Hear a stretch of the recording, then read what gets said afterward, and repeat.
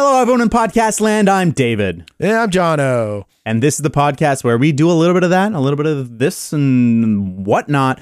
It's the Let's Wing It show. And today we have a treat for you. We're going to be talking about all kinds of stuff. Jono's seen several movies, including Ant-Man, The Flash, and Extraction 2. I'm going to give you my thoughts and pitch you on why you should be watching Succession. I know I'm late, guys. I know I'm late. And we're going to be talking a little bit about the hype of Final Fantasy 16 and, you know, capping it off with some Nintendo Direct action. Big Direct today. It's E3 season, even though E3 does not exist. And I'm here for it. Yeah, no, I'll be totally honest. I didn't know it was happening until Twitter, Elon Musk's Twitter actually finally kind of worked, which was kind of weird. And then I just saw a bunch of Nintendo stuff. Peach has his own game, Super RPG. We'll talk about it a little bit more. But I mean, I think the big news, because it just came out, I just saw it on opening Friday, is The Flash. Ezra Miller's, so let's start with that. Yeah, Ezra Miller's first independent movie as The Flash. And I loved it. It was actually really good. I was actually really surprised. Granted, I did go in at like level 0 expectations. I was preparing. I'm like, okay, if it sucks like 30 minutes in, I'm out. Like, I'll just walk out of the theater because I will say this. AMC ticket stubs, baby. Let's go. I won't promote AMC till the day I die because this freaking program is amazing. I'll just like walk out and I'm not going to feel too bad because I already watched one movie and that paid it off. But yeah, like it was just, it's okay. Let me preface this because I got a debate about this at work, but with people who haven't seen it and people who have just read reviews. So they're like, first complaint, the CG is like borderline kind of garbage. So okay. It looks very much like a video game. Yeah, those like a couple things that you just kind of have to go, oh, do not care, do not think about it, just go along with the ride and just concentrate on the story. Because graphics are crazy. Ezra Miller's acting is really good when you need it to be, and then kind of like weird when it's like him just being the Flash. Did you find that him playing against himself distracting? Like, I have a hard time engaging emotionally when I know that there's two different takes where the actor is not actually interacting with himself and it's all fake. Like, I have a hard time engaging emotionally. Did you find that, or did you kind of just buy into the illusion? I buy into the illusion because it worked out really well. Because like Ezra Miller, just like, you know, don't like to comment on someone's physically, but he has that kind of like weird, kind of like almost quasi Nicolas Cage quality where he can kind of be like super serious, super emotional. Yet he could be like, haha, I'm so weird and goofy. And you kind of buy it. And his double in the movie is very like, obviously it's him growing up with, you know, I'll kind of quasi spoil it. You know, hey, wait, spoilers for The Flash. This Flash, yeah. So his mom, like basically, okay, here's the whole thing.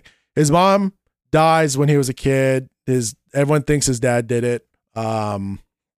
Basically, he went back in time, fixed it, and then kind of fucked everything up. And then this also kind of like opens up in a way where it is the multiverse and all sorts of other things. Michael Keaton's the Batman. He's still Bruce Wayne. He's not the Flashpoint Paradox version of the original story, like that story arc. He's not Thomas Wayne. He's actually Bruce Wayne, but Michael Keaton's Bruce Wayne, which I do have a theory about later on. And then like it's just like, you know, okay, wait, that spoiler over. Spoiler's done. Yeah, that part. Like, it's just like a really emotional, great story because it's just kind of like it had almost a perfect, Dan Hammond's like, story arc, the circle, the hero's journey, and it's almost exactly like they took that and they lived by it, and they went like, okay, this happens and this happens, this happened, and he literally comes back to the same moment as a changed person, and kind of goes, shouldn't have done that, or I should have done that, or did something. And I fell in love with the whole movie. It was like, everyone's great. Every actor is great. And Ezra Miller as the Flash, even though, yes, he has a lot of problems and, maybe we shouldn't talk too much about it because we don't have the full story. Yeah, I think he was amazing. Like nothing felt really out of place. I was like watching The Flash. It just felt really good. Did you feel when you watched it like the movie would have been enhanced if you didn't know Michael Keaton was in it? Do you think that they had to proverbially blow their load because of all the Ezra Miller controversy? Because that's the sense I got, was that they didn't want people to know that Michael Keaton was in it. But did you get that sense watching it that like it was this big reveal? No, like you see it like a kind of like a big reveal. It's like, whoa, it's Michael Keaton, and then you see Michael Keaton kind of go on his own like little mini journey as well as spoiler again. He like retires being Batman in Gotham because apparently Gotham is now the safest city in the world. In that version, it was pretty funny. You're like, oh, that's kind of weird, but also you can just kind of just see Michael Keaton just kind of like just chilling and hanging out, being like retired, happy retired, and then he also explains how basically enough him doing this instance, even though if he tries to fix it, it's still kind of fucked up.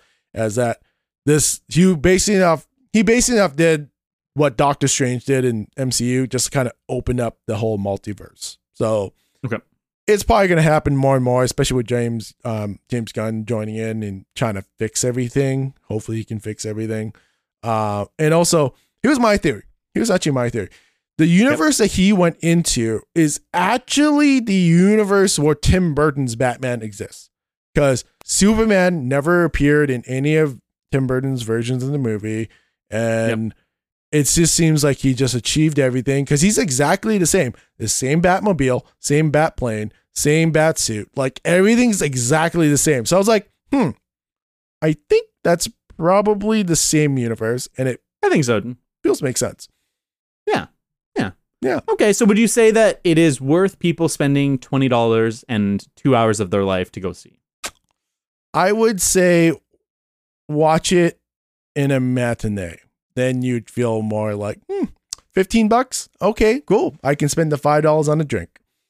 Or sign up for AMC's Ticket Stub. Let's go! Yeah, so let's go Ticket Club! Yeah, so like I know, maybe I'm more partial in the movie because I lost my mother and then he also lost his mother, and then there was like that one part in the movie.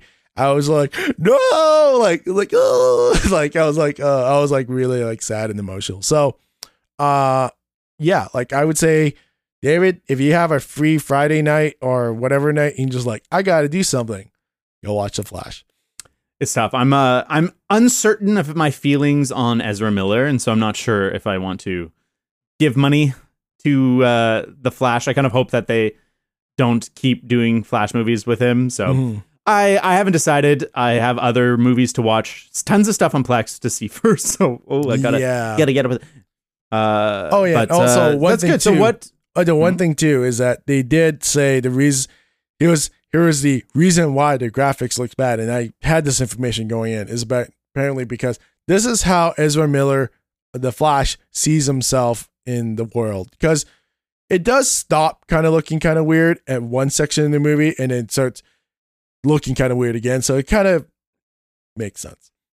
Sure. But yeah. I mean, yeah, Flash, it's going to be like a video game. It's fine. It's a superhero movie. Yeah. I'm not that concerned. It's a 7.5. This is 7.5. Okay. Yeah. That's not bad. I remember when the movie was first getting reviews, people were like, it's the best superhero movie ever. No. And I was like, I don't think that's going to be true, but people always say that. Yeah. Those are like, well, this is the trailers, so it's not really spoiling anything. There was a big fight scene in the desert, and like for me, just maybe because I like, I don't work in the movie industry, but working in the YouTube world, I can kind of see the same methods that we use and they use is similar, is that they definitely made that whole scene. So it's like, they must have filmed something. They must have filmed something that just didn't work. And then this is just the reshoot. Because it's just like something must have not worked and they just reshot it. Because like everything in that huge fight scene does not look good. It's just like, something's weird. And then they either reshot it or they recut it. And then it just didn't work. But I was just like, whatever. I'm already 3/4 into this movie. I might as well just finish it. And it was good. Yeah, I find there's some movies where my suspension of disbelief can go so far, and like I feel like The Flash is not a movie where I'm gonna be like so engrossed that I'm like, I buy into the illusion of the movie being real. So like the fact that it's a little fake is like it's distracting, I'm sure, but like and also I used to watch the CW Flash. I had to stop at season 6. So like it already looked like I already had a feeling how corny it's gonna look. And there was this one, and it's like this one, it definitely does not have the same corniness of that one, the TV show, but it's definitely it's hard to make the Flash look cool. But here's the one thing that happens right at the beginning. I'm sorry, I'm going along with this, is that there was a part where like he kind of tees up for the run, and it's kind of cool. Like, wait, one sec. It's kind of like this. He's kind of like, and it's just, and at the start, you're kind of like, frame. Yeah, it feels kind of like corny. And at the end, you're like, yeah, like, let's go. I can vibe with that. Vibe with that. Okay. So that's your thoughts on The Flash. Jono, why don't you briefly tell us your thoughts on Ant-Man Quantumania? Another movie with a problematic star. Oh, well, it's alleged, but everyone's dropping him, so that's really bad. So Jonathan Majors is the problematic star of that one, which is really unfortunate. But Ant-Man, it's okay. It's not. It's I don't think it deserves the hate that the reviewers has given to. I think it's like 33-40%. But here's the problem. Okay, here's what I like the movie. I found all the action was okay. I found that the relationship between him and his daughter was great, and I loved how his daughter actually handled some things that were really great. Yeah. How they handled MODOK is actually really good. It's actually like they knew it's like very self-aware that MODOK is a very weird, stupid looking character. Yeah. And they understood it. So, I mean, it's not really a spoiler because the movie's been out forever. It's on Disney Plus. And yeah, we're going to be talking freely about Quantumania. If you don't want spoilers, I don't know what the fuck you're doing here. Get out of here. Get out of here. So, I can't remember his full name, but the first Ant-Man, I think it's Darren. He's the villain. So, at the end of that movie, he gets shrunk down, and you kind of think he like kind of implodes on himself. No, he actually travels down to the quantum universe, and he gets kind of weirdly morphed, like big head, small little body, and then it's him. It's him. It's actually him. That's cool. That's kind of fun. Yeah, it's really cool. That. Yeah, it's really cool. And then they definitely acknowledge that he looks really fucked up, and it's really good. But it's kind of neat because he also understood that the first one, Darren, was not a very good villain. He's super generic. Very generic. So let's just kind of figure out how to rework him. And I would say, I won't say anything else because I think out of the whole movie, his arc was the most interesting because I was like, that's kind of cool. But yeah, people's under feeling about the graphics in the movie, I kind of get it, but also I watched it 1080p and I was like, it's fine. Like, it's like, I would probably understand that, yes, the special effects studio that they contracted out just like push them to the limits, slave labor almost, which is not good. But I watched it. I was like, this is fine. I don't see a problem. Did it set up?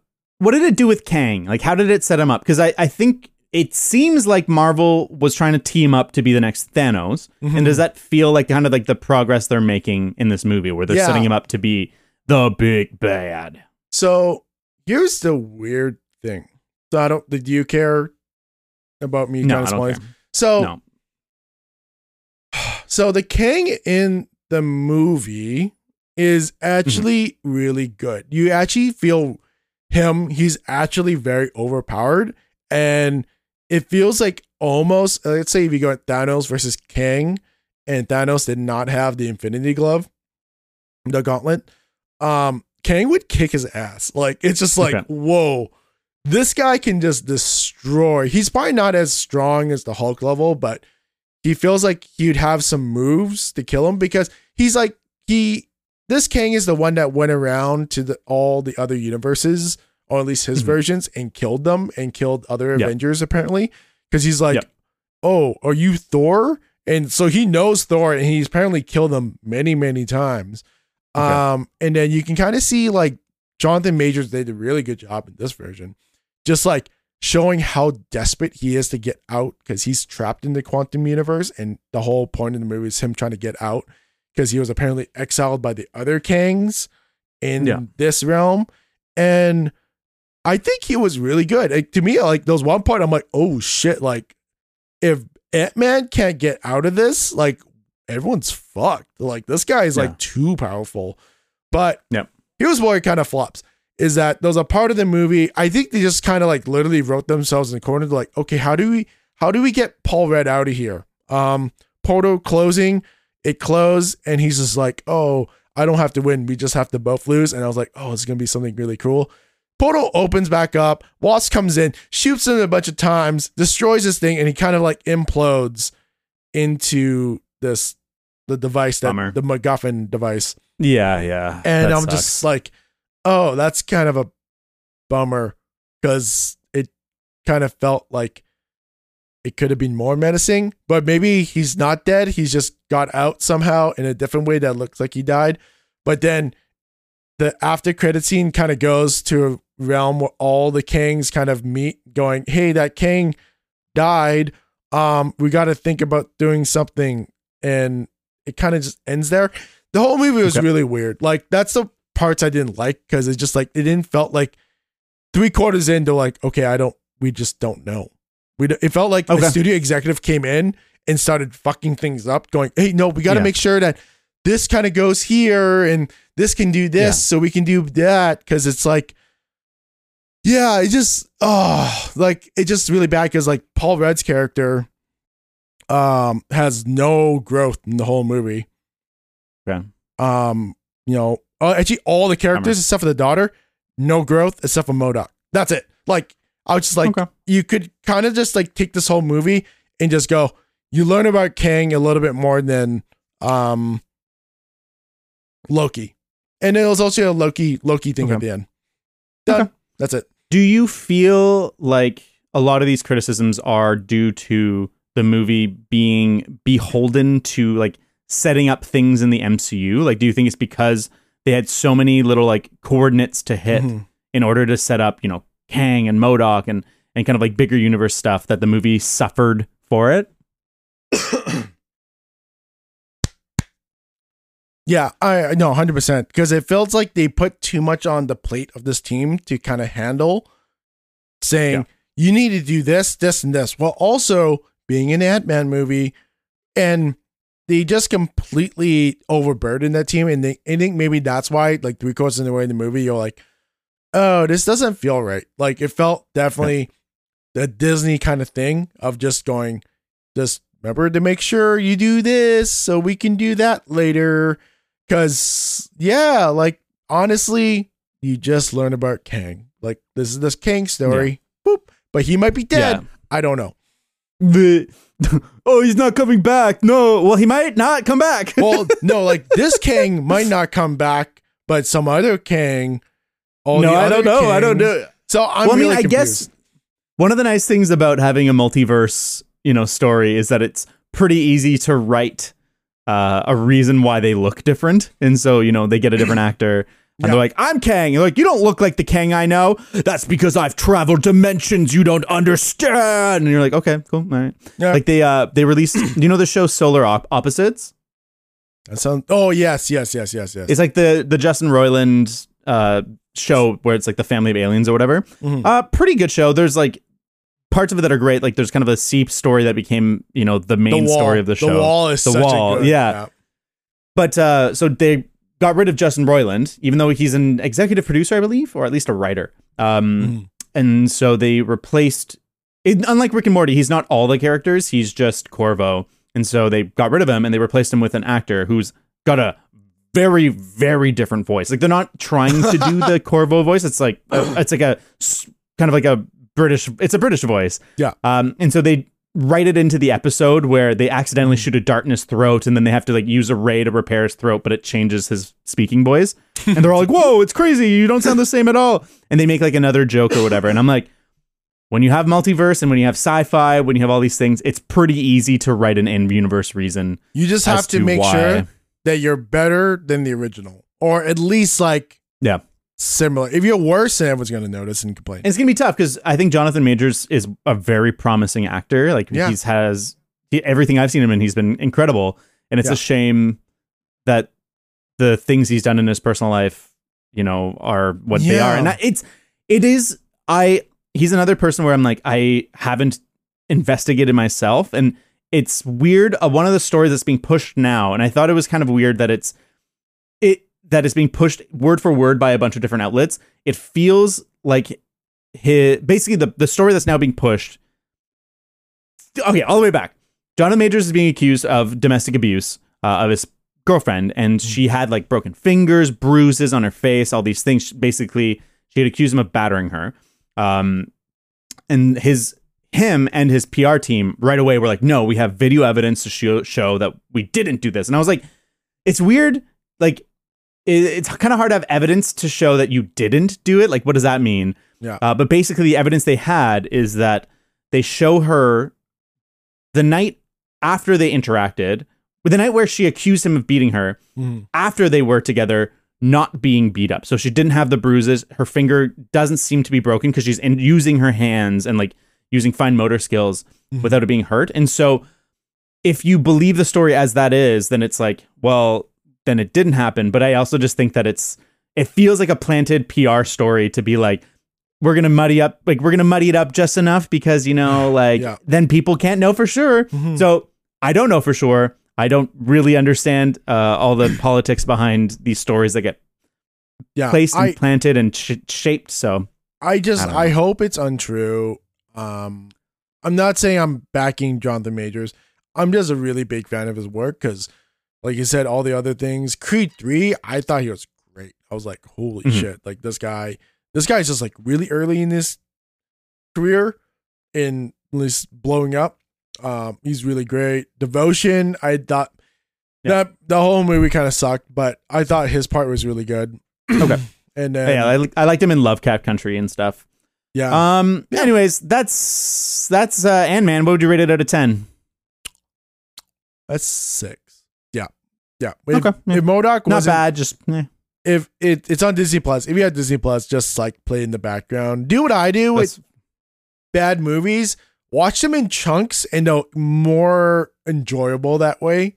You like watch that whole part when they kind of figure out the quantum universe, pause it, do something, come back, then watch like everything building up to the fight, pause it, and come back, then watch the fight to the end. You'll enjoy it. It'll be a good time. Fair enough.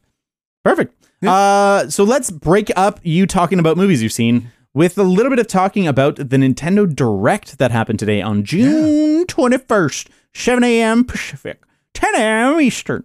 I totally forgot that it happened until I got to work and people were like, holy shit, Super Mario RPG Remake. And I was like, holy shit, Super Mario RPG Remake.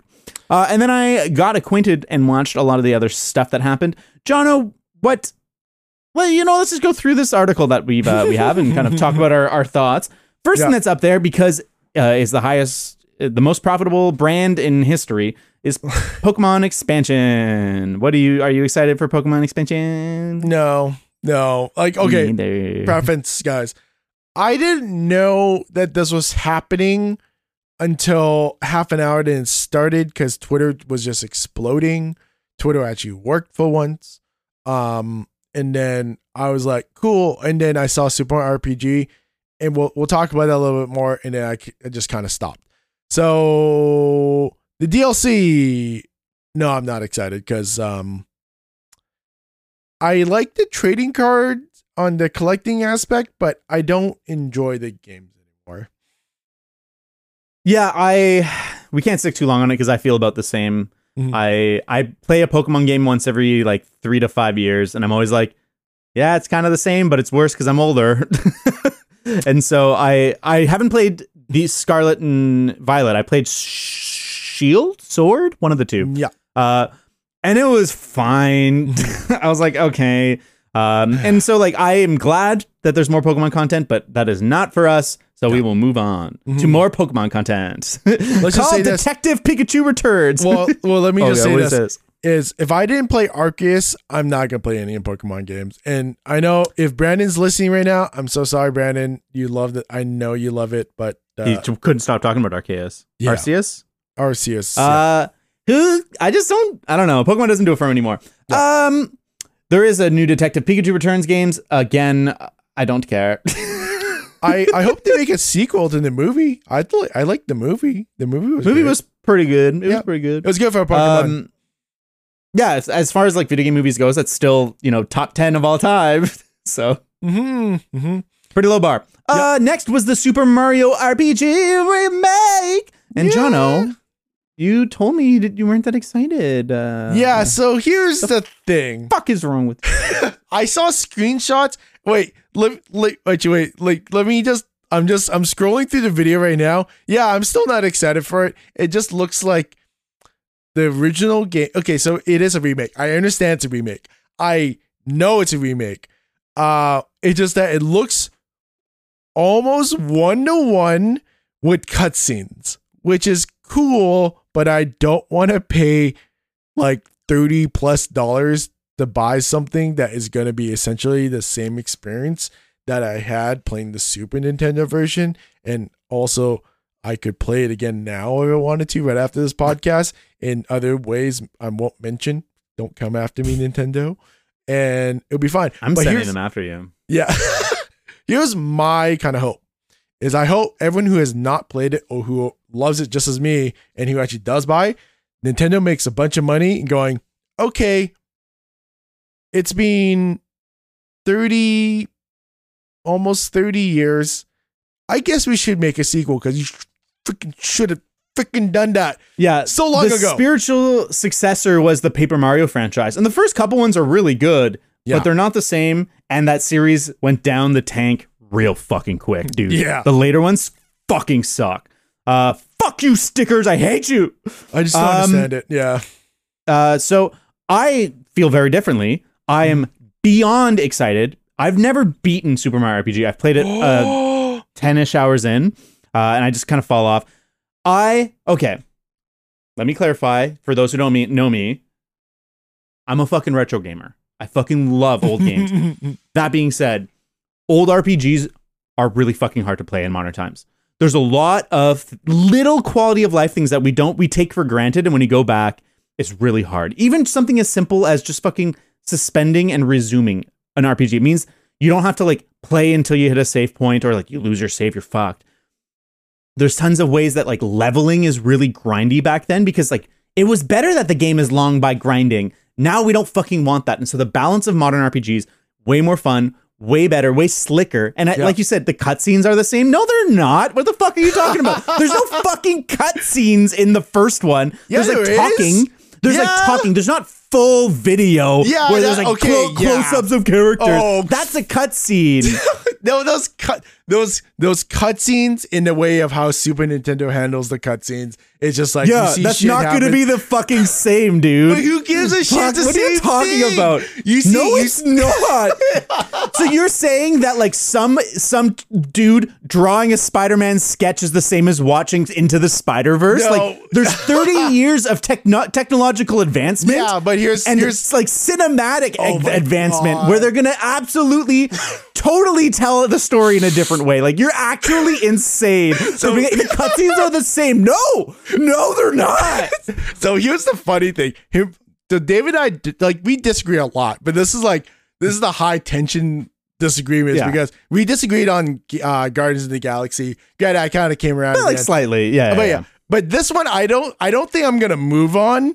Because here's the thing: is like yes, you see different angles. You see fucking I can't remember what all the guys' names are, but like you just see them in different angles in full motion and probably voices. It's like okay, but still ultimately same thing happens. Mario gets fucking kicked out of the castle because of the smithy sword, and he goes on a journey, gets his mushroom thing, that thinks he's a fucking frog for some reason, and then they get the guy who shoots guns, which is really cool. We're looking at the same page. Yeah. Scrub your video to 120 and then watch 15 seconds of that and tell me that's the fucking same as the Super Nintendo.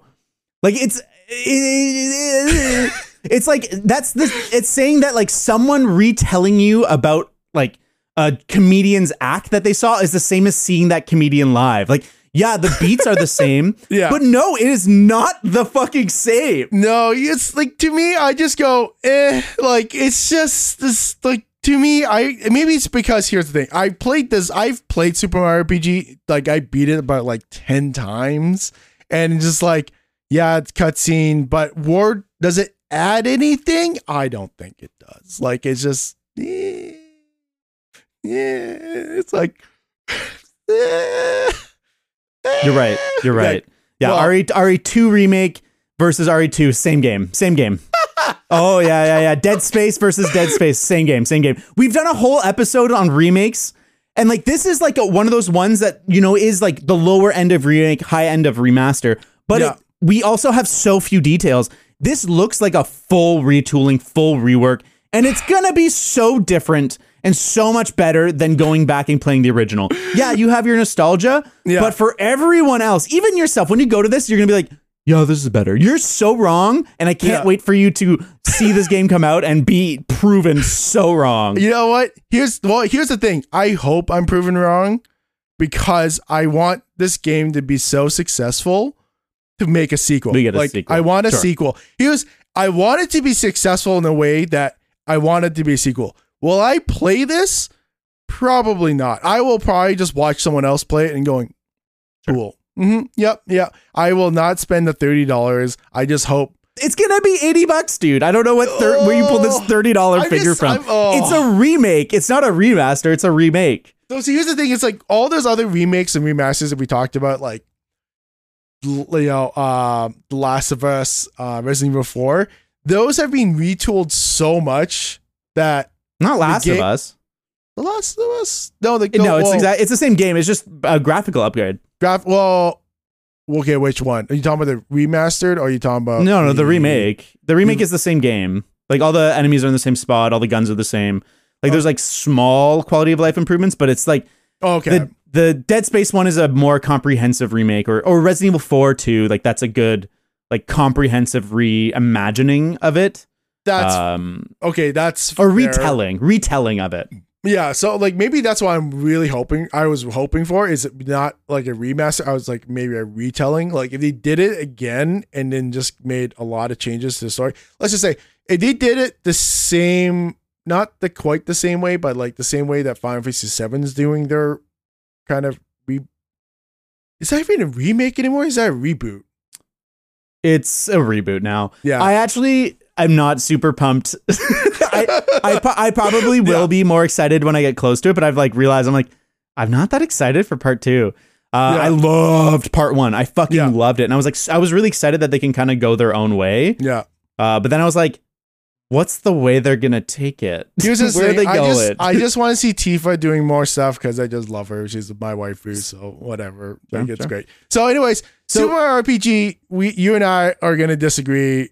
We can talk about it. Yeah, it comes out. And then, I'm proven so right. If I'm wrong, and I will try a little bit of it. And, okay. Yep. I'll try a little bit of it. If I'm wrong, I'll buy it. I'll buy it for you. I'll be like, okay, I'm wrong. Sure. I'm sorry. Here you go. I think my guess is it'll review exceptionally well, just because Nintendo remakes always do, because people are like, oh yeah, Metroid Prime, that game is perfect. And it's actually like, it's not perfect. It's just like, you know, you loved it back then and you're kind of like carrying that forward. Yeah. I fucking love the Metroid Prime remake. I really liked it, but it was not as good as the review said it was. Yeah. I have a feeling the Super Mario RPG will be kind of the same thing, where if you're nostalgic for it, it's going to be absolutely fucking phenomenal, but it's going to have some like rough edges and some dated design that will be a little bit tough to swallow, but I think it'll review very well.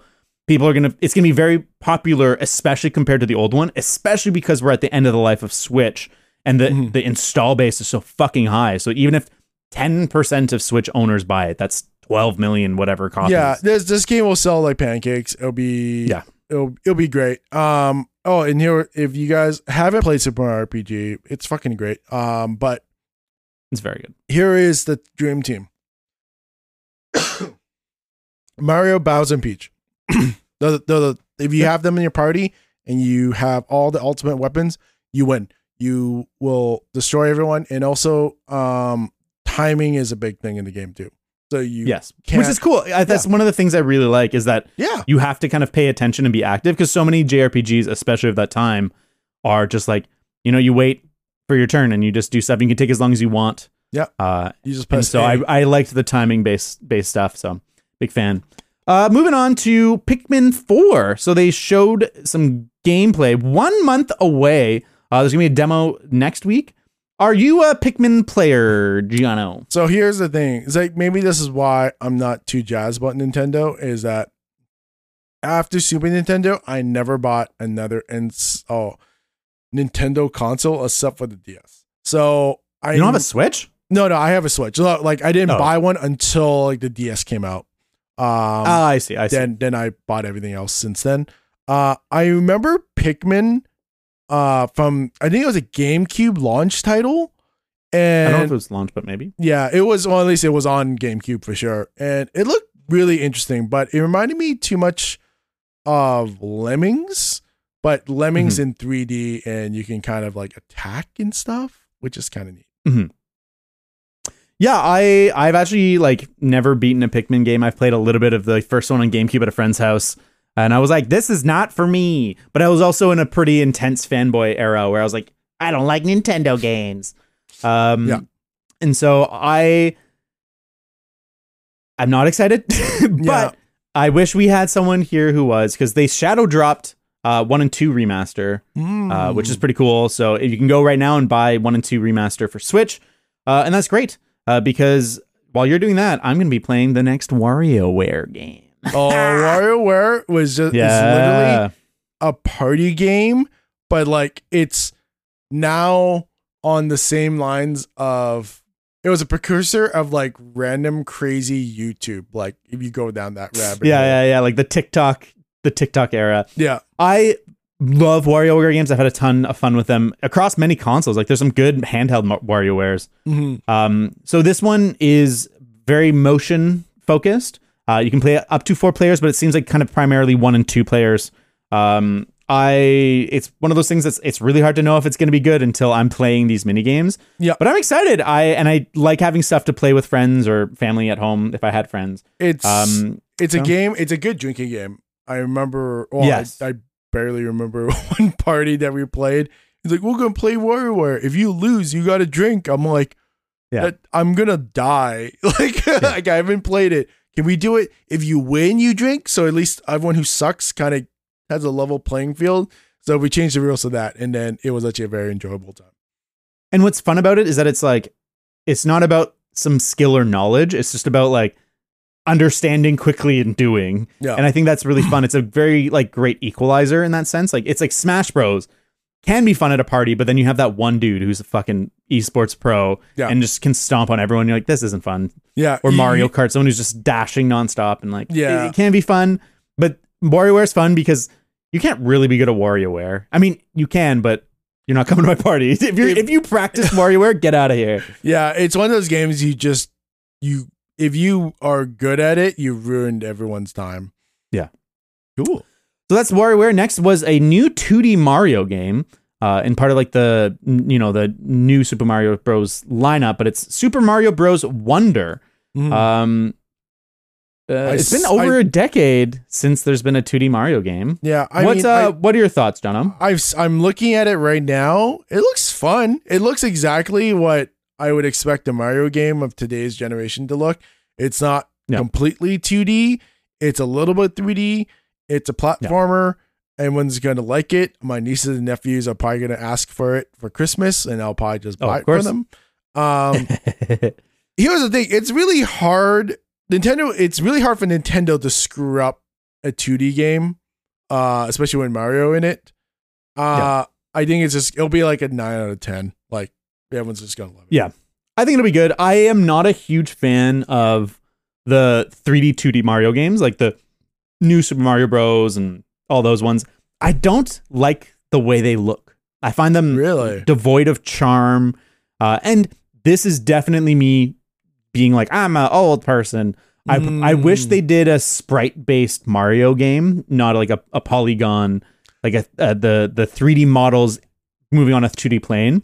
Because I just don't think it's as fun. And I also find they've never made it feel as good. Like there's something that just doesn't like click as satisfying for me.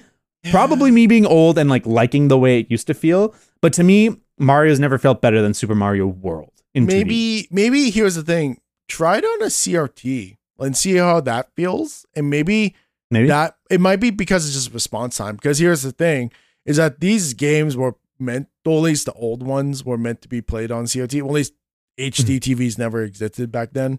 And you can be really precise and you can be really competitive on those TVs because the response times was like near zero and everything felt crisp. Like you push a jump, it jumps exactly when you want. You don't have to worry about latency or delay. That's definitely a fair thing. I actually probably will play this one on a CRT. I play a lot of my Switch games on an HD CRT, and it's the best. I fucking love it. But I get it. I get exactly what you're talking about. Like, it's not the same. Is it because like the nostalgia factor and everything? But here's the thing. I have 7 nieces and nephews. I've watched them play all the Nintendo Super Mario games, and they look like they're having a good time. So I'm gonna assume it's. I'm sure it's good. And I almost guarantee I will be buying it. Hopefully on sale. Just kidding. Nintendo games never go on sale. So we'll see. Yeah. So that's the big Nintendo news. There was the Sonic Superstars, which is the 2D 3D Mario game, was announced for Sims. Yeah. I don't care about that. Persona 5 Tactica is going to come to Switch, which was not surprising to me. It was presented as an Xbox exclusive. So to me now, the question is it one of those weird like Microsoft Nintendo's alliance things where it won't show up on a Sony console? I don't think so. I think it'll be on a PlayStation console pretty much guaranteed. Maybe it's exclusive for a couple of months. That's all I can think of. Maybe. It's possible. And Microsoft might be like, we need to secure Atlas as our close ally for that Japanese market. Yeah. So then there's MythForce. Who cares? I'm so sorry. Someone's listening to this and like, I care about MythForce. So Splatoon, new event. There's a Princess Peach game, but they didn't really show much. It's confirmed for development. Yeah. Just like Metroid Prime 4. Cool. Yay. Luigi's Mansion Dark Moon getting ported to Switch. Cool. Batman Arkham Trilogy coming to Switch. Woohoo. Gloomhaven coming to Switch. Woo. Just Dance 24. Silent Hope, dungeon crawling game starring Heroes Who Can't Speak, was announced by Exit Games. Cool. Announced. Faith Farm is on other stuff. Yeah. Always Unleashed 2, sure. DLC for other stuff. Metal Gear Solid Remake, or the Master Collection, is coming to Thingamabob. Vampire Survivors. Yeah. And then just a bunch of like little stuff that I was not like. Yeah. Go ahead. He was the best thing. It's just rest of games that you may or may not care about. The one thing, I guess a couple episodes ago, we were talking about, we're talking about Zelda. I guess it is confirmed on the theory that David kind of came up and then I started kind of backing it up, is that, and I'm probably going to bet that next year, or maybe at the end of this year, after they sold as many as they can and whatever, they'll probably leak information or they'll announce Switch 2 coming out 2024. Yeah, there's so many unknowns. Like it's like the market might change entirely, but I totally get why Nintendo hasn't pushed anything because they're still selling them like gangbusters. So like, why mess with the thing that's working? I was at Walmart the other day and I saw like a mom had like 3 Nintendo Switches in her shopping cart, and I was like, holy shit. That's the thing that's so brilliant about it, is it's not like a PS5 where you buy, one and your house has a PS5. Mm-hmm. It's like you get a Switch and then it's like, oh, your 3 kids all want to play at the same time. Well, you need 3 Switches. Yeah. And so I don't think they could have done a better job getting a device that so many people want and that so many people want multiples of. Mm. And so I hope, as a hardcore gamer, I want, the 1080p 60 Switch or the 4K 60 Switch. Mm. But Nintendo has no reason to. Like, nobody fucking cares. So I'm actually very interested in seeing what the hardware is going to be. So hopefully Nintendo fixes the mistake and just actually kind of quasi future proofs the hardware and not be kind of dated right when it comes out, which to be honest, the Switch was. It was, and then like who knows? But Switch 2 2024. That's my bet. I wouldn't be surprised. I think like holiday 20. It'll announce it in like the early summer kind of thing, and then it'll be in the fall. That's it for the Nintendo thing. I'm going to talk about Succession for a little bit, and then we'll go back to Extraction. I don't have much to say because I want to do a more comprehensive episode once I'm fully done. I'm thinking we should have like Adam on. Adam and I talk about Succession all the time. Nice. It'd be a fun guest episode. Wait, let me just kind of like let me just bring up Succession. So tell me what is Succession? Succession is the story of a family led by this billionaire media mogul who, is kind of reminiscent of like a Rupert Murdoch type where, he runs a news business that is a much bigger business, very vicious business person. And he has these 3 kids that are all pieces of shit, and everyone's a piece of shit in the show. But they all are spoiled in different ways, and they all have their own strengths. And so it's a show about, who will succeed him as the person who runs the company. And so that's the setting of the show. And, there's dynamics that change throughout the whole thing. But the way that it was described to me that I love is that it's basically Arrested Development, where the audience doesn't know that it's like funny. And so it's these really like these assholes that are like, think they're really smart, but they're really fucking stupid. Doing stuff that is like just insane, and it's super engrossing and absolutely like incredible to watch. But what I find is the greatest strength of the show, and this is probably all I want to say about it. The greatest strength of the show is that even though these are billionaire asshole pieces of shit, the show's writing is so good and the performances support this writing so well that I was able to see myself in every character. And like every character, I'm like, that's something about me that is true. And that's something about me that I see presented by that character. And maybe not every single character, but every single main or reoccurring character, I'm like, that's the part of me that does this. That's the part of me that does this. And so there's like a true like relatability to this totally unrelatable situation that I found absolutely mesmerizing and captivating, where other shows about assholes being assholes, like deplorable people being deplorable, I don't like because I don't relate to the people. Whereas this, like, I understand them. And so I think the show is awesome. I never have been bored. I'm halfway through season 4. I've watched it in like a week and a half, the whole thing. I'm fucking so good. And so I highly recommend everyone watching Succession so that when I talk about it fully and we go into spoilers, you'll know what I'm talking about. But just a good show. Just a good show. Everyone watch it. Everyone watch it. Here's kind of my kind of things. First thing I want to say, I was where you were talking about it. I kind of looked it up and who was in it. Is this why Macaulay Culkin's brother, Kieran Culkin, he was kind of like blowing up on Twitter a couple weeks ago? Is it because it's of the definitely show? because of Succession? For sure. Okay, cool. Yeah. So there's the 3 kids. There's 4 kids, but one kind of sticks out of the business stuff, and he's from a different mother, I believe. So the 3 main kids are Kendall, who's kind of like the typical Wall Street business smarmy dude. Like the first scene you're introduced to him is him in the back of a limo with like headphones on, and he's got like rap going, like aggressive rap, and he's like punching the back of the seat, and he's like, yeah, fuck yeah, oh yeah, and he goes to a meeting, he's like, all right, dude, yeah, fuck yeah, dude, and he's like just like a business bro.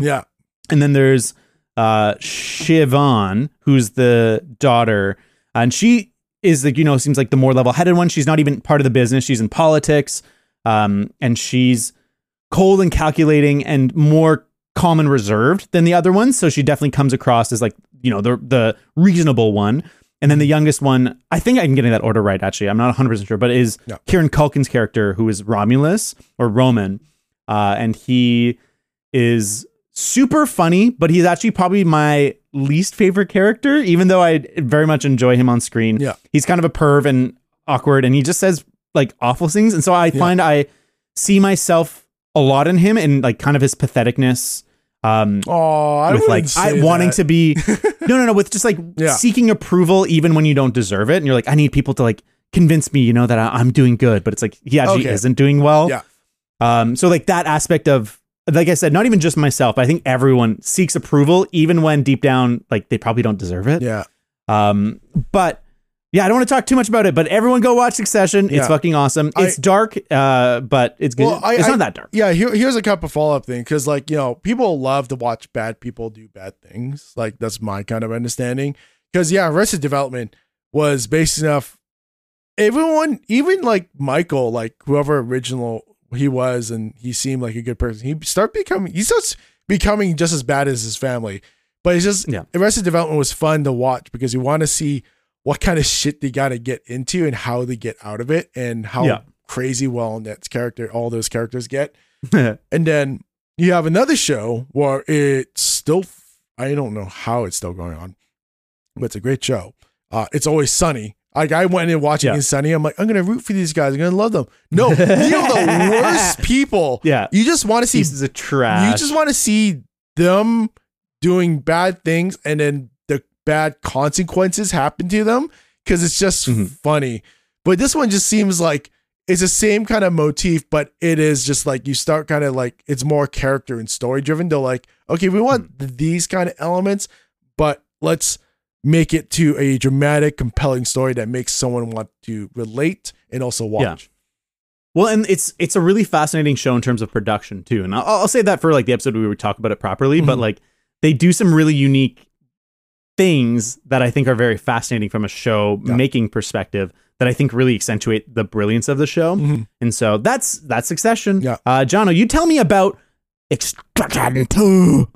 So, hopefully enough, if you've listened to this podcast for the last couple months, or at least since you guys started, I have a deep love for action movies, but not in the same way of haha, cool, explosion, bang, bang, gun, gun. It's more of the technicality, because I will watch a movie like John Wick 4 and go, how did they do this? Because for me, I would like to say I'm a producer. I've done production work. I've done producing stuff at LMG and even at MKBHD. And I love that stuff. And now for me, I can like watch something, enjoy it, and then rewatch it like 10 times going, how did they set up the shot? How, like, what did they do? What the things they do? And then Extraction is such a good movie for that, because they do these epic oneers that isn't really a one shot. It's like a lot of shots that compile to make it look like a one shot. Extraction 1 had like a 13 minute one. This one had a 22-minute oneer, which went from nighttime to early morning, and it was insane. But anyways, I'm going a little bit forward. So Extraction, the whole movie is basing off Chris Hemsworth's character doing things and extracting a person or people out of a dangerous situation and getting to a journey of self-discovery and development during that, in a high action pace, octane way of just getting from point A to B and causing as much distraction and self-harm as possible. And Extraction 1 did it really well, and I loved every character. Extraction 2, holy shit, they literally did a Spinal Tap. Like, oh, Extraction 1 was 10, this is now 11. Like, just so we get a little bit more. And oh my God, I watched it after The Flash, or ironically, and I was like, holy shit, like this one is like, I felt like I didn't get enough action in The Flash. This one just like satiated me. I'm like, oh, hell yeah, so good. Give me more. Extraction 3, please. Give me now. Cool. That's really cool. I have found myself less and less impressed by long oneers, especially like you said, when you can recognize that it's not actually one take. It's like multiple shots stitched together using, compositing. And so is the story good? So, okay. Yeah. The story is really bland. It's based enough. His ex-wife's sister is in trouble. his wife has, through a broker, hired him and his group band of friends to extract them out of a bad situation. And the ex-wife's sister's husband and the husband's brother are ahead of a quasi almost Nazi-like faction. So they make sure that they kind of go, these guys are really bad, so you don't feel bad about them dying. So basically enough, he kills his sister-in-law's husband, and then the brother comes after them to try to kill them all. There's other little nuances where it's like, oh yeah, like this is what family is, and blah blah blah. I don't care. It's all about just like the sequence of action. Like if you like action, you like John Wick, and you just want something to kind of help you get in between to John Wick 5. Oh God, I don't want to talk about it. Then yeah, watch this movie because it's just like the Wonder is cool because you see him go into prison, gets the people out, car chase, then becomes a train chase, and fighting in between. And the frantic of violence is so, I'm not gonna say realistic. It's just so action packed and awesome. So intense. Yeah. Okay, good to know. So you're definitely recommending people watch Extraction 2 if they're action fans? Yeah, I wouldn't. I'm not going to give it a number. I'm just going, it's on Netflix. If you haven't watched Extraction 1, go watch Extraction 1, then Extraction 2. But don't watch it right after each other. Watch 1, wait a couple of days, then watch 2. Yeah, I can totally get that. I find action movies, they kind of become samey if you watch too many one after the other. So it's nice to just take a pause and be able to appreciate the craftsmanship and the work that goes into making such excellent action. So that's Extraction 2. That's it for the episode. I mean, you can briefly talk about your car adventures if you really want to. Let's just save that because there's probably one episode I wanted to like talk about the whole shitstorm of not shitstorm, my experiences in America, because there's a lot of good and there's a lot of bad and there's a lot of great behavior and there's a lot of bad behavior. Like, I'm not even like holding back. There's a lot of like weird stuff. I'm like, I wouldn't have said that. I wouldn't have done that. Holy shit. I thought this stuff was only in movies. How did you get away with saying the sequence of words in that order to that person and not implode or get arrested right there and then? So thanks, New York. Hell yeah, New York. New York. New York's great, though. But anyways, it's the end of the episode. Thank you so much. Let's just shout out to everyone watching this. If you made it this far, you can check us out on Twitter at TJMPod. Nope. That's not what you can check us out at. You can, let's wing it pod or let's wing it 22 at gmail.com. You can reach us our personal Twitters, Jonathan86. Is that it? Yeah, Jonathan. I always get it different. And the chosen.David. Yeah, and if you, although I'm not super active these days because fuck social media. I'm super active because I just like to shit post all day. But we don't want to forget our awesome drumettes on Patreon.com/wingit. We actually have I think there's 2 new drumettes. So we're gonna shout them out first. The last. Oh, my voice is dying, but I'll just do it. I'll do it for you guys. Coco the Cat, Jeremy Swedro, Bjorn Bueller, Ryan T, Elias Amendias, Deris, John Girth, Emma Franklin, Mark Bradshaw, Murray Martinez, Sly Merlin, Ethan Lowe, David Curry, Briggs Wellman, Amaro Coe, Daniel Quazo, Joel Norton, Cody Owen, Matthew Noonan. What's up, dude? And Mike 1814, Guillermo Navarro. Let's go. Let's go. Let's go. We did it. Yeah, we did. All right. Until next time. Bye-bye. Bye.